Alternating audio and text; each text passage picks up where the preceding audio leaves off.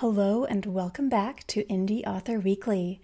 This is the podcast for indie authors, aspiring authors, and curious bookworms who want the inside scoop, tips and motivation, and behind-the-scenes journey of writing and self-publishing books.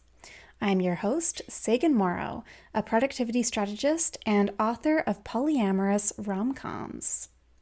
Now, are you curious about which book you should read first in a romance series such as my own Polyamorous Passion series? Well, that is exactly what we are discussing on today's episode of Indie Author Weekly. For new and returning listeners, you can now get all Indie Author Weekly podcast episodes, plus book and writing updates delivered directly to your inbox every week at saganmorrow.com/behind-the-scenes. Link is in the show notes. Now, let's get into this episode of the Indie Author Weekly podcast. Today, I want to share 7 tips for choosing which book to start with in a new romance series, using my Polyamorous Passions romantic comedy books as an example. Because the truth is, you won't necessarily want to start with reading book 1 in a series. But which one is the right one for you to start reading a new series? It's going to be different for everyone. So my tips for you today include 7 questions to ask yourself when you are choosing which book in a new romance series you should begin reading first. Question number 1. Does this series feature standalone books, or do you need to read the first book in the series in order to understand the rest of the books? When it comes to most romance novels, you can generally start with any book in the series. In fact, I don't think I've ever come across a romance novel where you absolutely need to begin with book 1. Let me know if I'm wrong there. Other genres, like fantasy or science fiction, are much more likely that you will need all of that additional backstory and world building in order to get that much more from the books.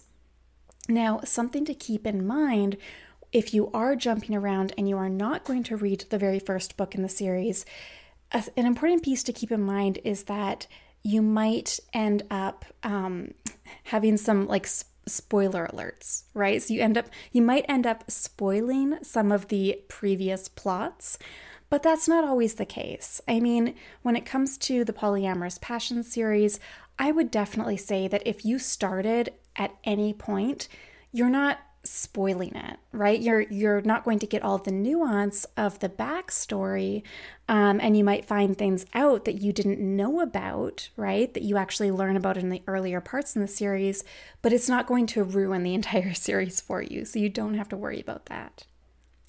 And, when it does come to my Polyamorous Passion series, I have had plenty of readers start with whichever book was the most recent at the time, and they have never had any problems with it.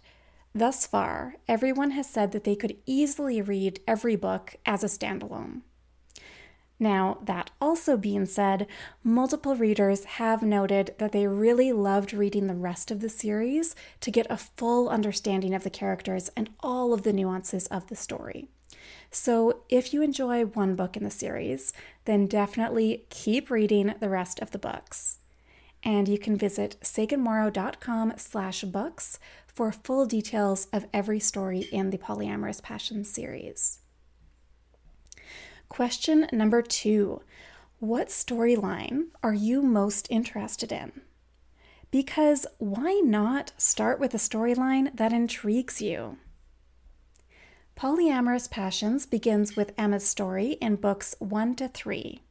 In book 1, she's trying to choose between 2 equally incredible men that she's dating, and by the end of the story, she realizes that she identifies as polyamorous. Book 2 is the story of Emma making a few mistakes along the way as she begins acting on her polyamorous desires. And in book 3, Emma is nursing a broken heart, and she also goes on a series of dates with various mediocre men.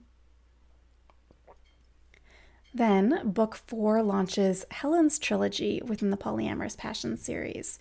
In book 4, Helen starts to have a crush on her wedding photographer, and she realizes that she wants an open relationship. which she finally tells her fiancé about. Book 5 is the story of Helen getting married and having a tough time sticking to the rules that she and her fiancé set up with regards to opening their relationship.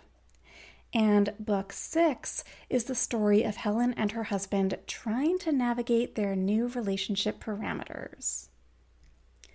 Book 7 begins Scarlett's trilogy within the Polyamorous Passions series, in which she is struggling to save her failing burlesque business from bankruptcy, and she realizes that she is falling for her dance partner, which she never expected would happen because she's so hung up on an unrequited crush. So those are all of the books in the series that are currently published. And you can see how, depending on which storyline fascinates you the most, you might want to start with one book versus another in this series. There's going to be 2 more books to close out the series, and those are, of course, going to wrap up Scarlett's trilogy. Question number 3. What tropes and themes are most appealing to you? Again, this is all about enjoyment and engagement for you as the reader. For example, in Polyamorous Passions, you get the love triangle trope in many of the books, or a nuanced sort of version of it because every book includes ethical non-monogamy and polyamory in some fashion or another. You also get the following tropes and themes in each book of the series: discovery of polyamory and accidental almost cheating in book 1, some silly polyamory mistakes and coming out about polyamory in book 2, dating mishaps and dealing with heartbreak in book 3, therapy sessions, wedding planning, and a secret crush in book 4, delayed gratification and group sex in book 5, workplace tension and a nod to When Harry Met Sally in book 6, enemies to lovers, forced proximity, and dance competition romance in book 7. Actually, there's also a great fake relationship in book 7. And yes, all of these books can be found at your favorite ebook store. Just search Polyamorous Passions. Alternatively, more details about each book plus the links to Amazon, Kobo, and Barnes & Noble can all be found at saganmorrow.com/books. Question number 4. Which heroine do you resonate with the most? Relatable characters matter, especially when we are talking about the main character of a book. They can draw us into the story that much more intimately.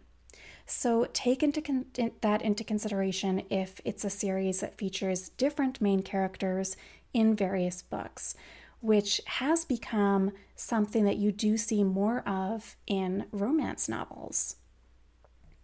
So, for example, with Polyamorous Passions, all 3 main characters, Emma, Helen, and Scarlett, are best friends.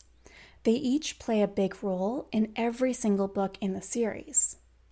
However, because the series is divided into 9 books, that means that each of the 3 best friends gets their own trilogy within the series, which follows their particular story arc and journey into ethical non-monogamy. So if you like a heroine who's more carefree and super easygoing, then Emma is for you. If you prefer that main character who's hella bossy and ambitious, then you might want to start with Helen. And if you like your main character to be a little kinder and softer, then you might want to read Scarlett's story first. Question number 5. Which heroes and love interests are your favorite type? This is another important question. Again, the more that we relate to the love interests, the more that we're going to get from the story. So, for example, Carlos, one of Emma's boyfriends, is a feminist construction worker, and John, her other boyfriend, is more of a stoic lawyer type.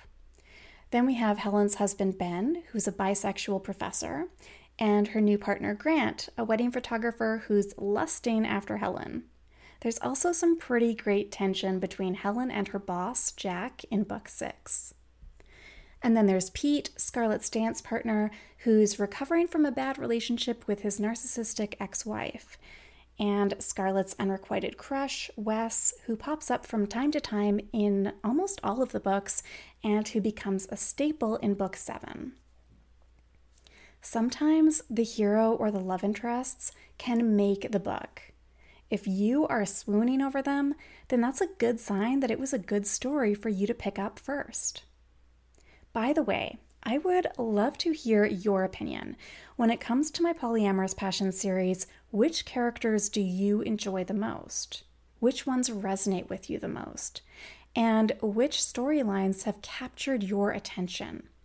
Connect with me on Twitter or Instagram @SaganLives and let's chat about it. Question number 6.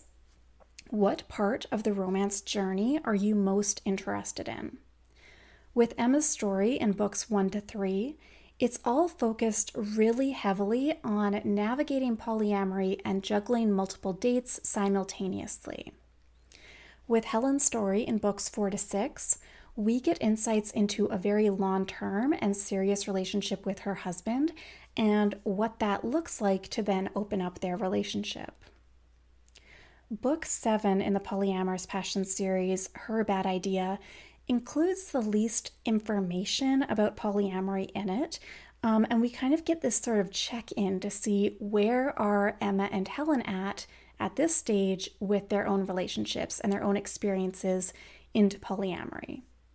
So if you are wanting to ease slowly into polyamory, then book 7 might be a good starting point for you. This book is also super slow burn, which I absolutely love.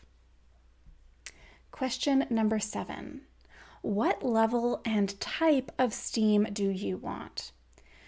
There is a lot of the build-up and fade to black kind of thing in the Polyamorous Passion series. I think that books 4 to 6 probably include the steamiest scenes overall, and book 7 actually might feature almost exclusively solo sex and self-pleasure. So if you want something steamier, then maybe check out books 4 to 7. If you want something a little bit lighter, then focus more on reading books 1 to 3 to begin with. Now, everyone has vastly different opinions on what makes a particular book steamy or not, so that's a really useful thing to keep in mind if you're checking out reviews of books. Unfortunately, there isn't any universal steam scale, but there really should be. Okay. To recap, the 7 questions to ask yourself when choosing which book in a series to read include: does this series feature standalone books, or do you need to read the first book in the series to understand the rest of the books? Which storyline are you most interested in? What tropes and themes are most appealing to you? Which main character do you resonate with the most? Which heroes and love interests are your favorite type? What part of the romance or polyamorous journey are you most interested in? And what level of steam do you want? Also, keep in mind, like the vast majority of authors, my writing and storytelling abilities get better with every book. So, if you want to see the evolution of that, then you can read the Polyamorous Passions books in order. If you want to read my best work, then read the most recent book in the series.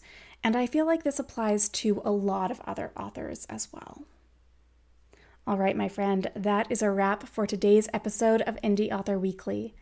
Access the show notes for this episode, including all links and additional resources at saganmorrow.com/podcast. Thank you so much for tuning in.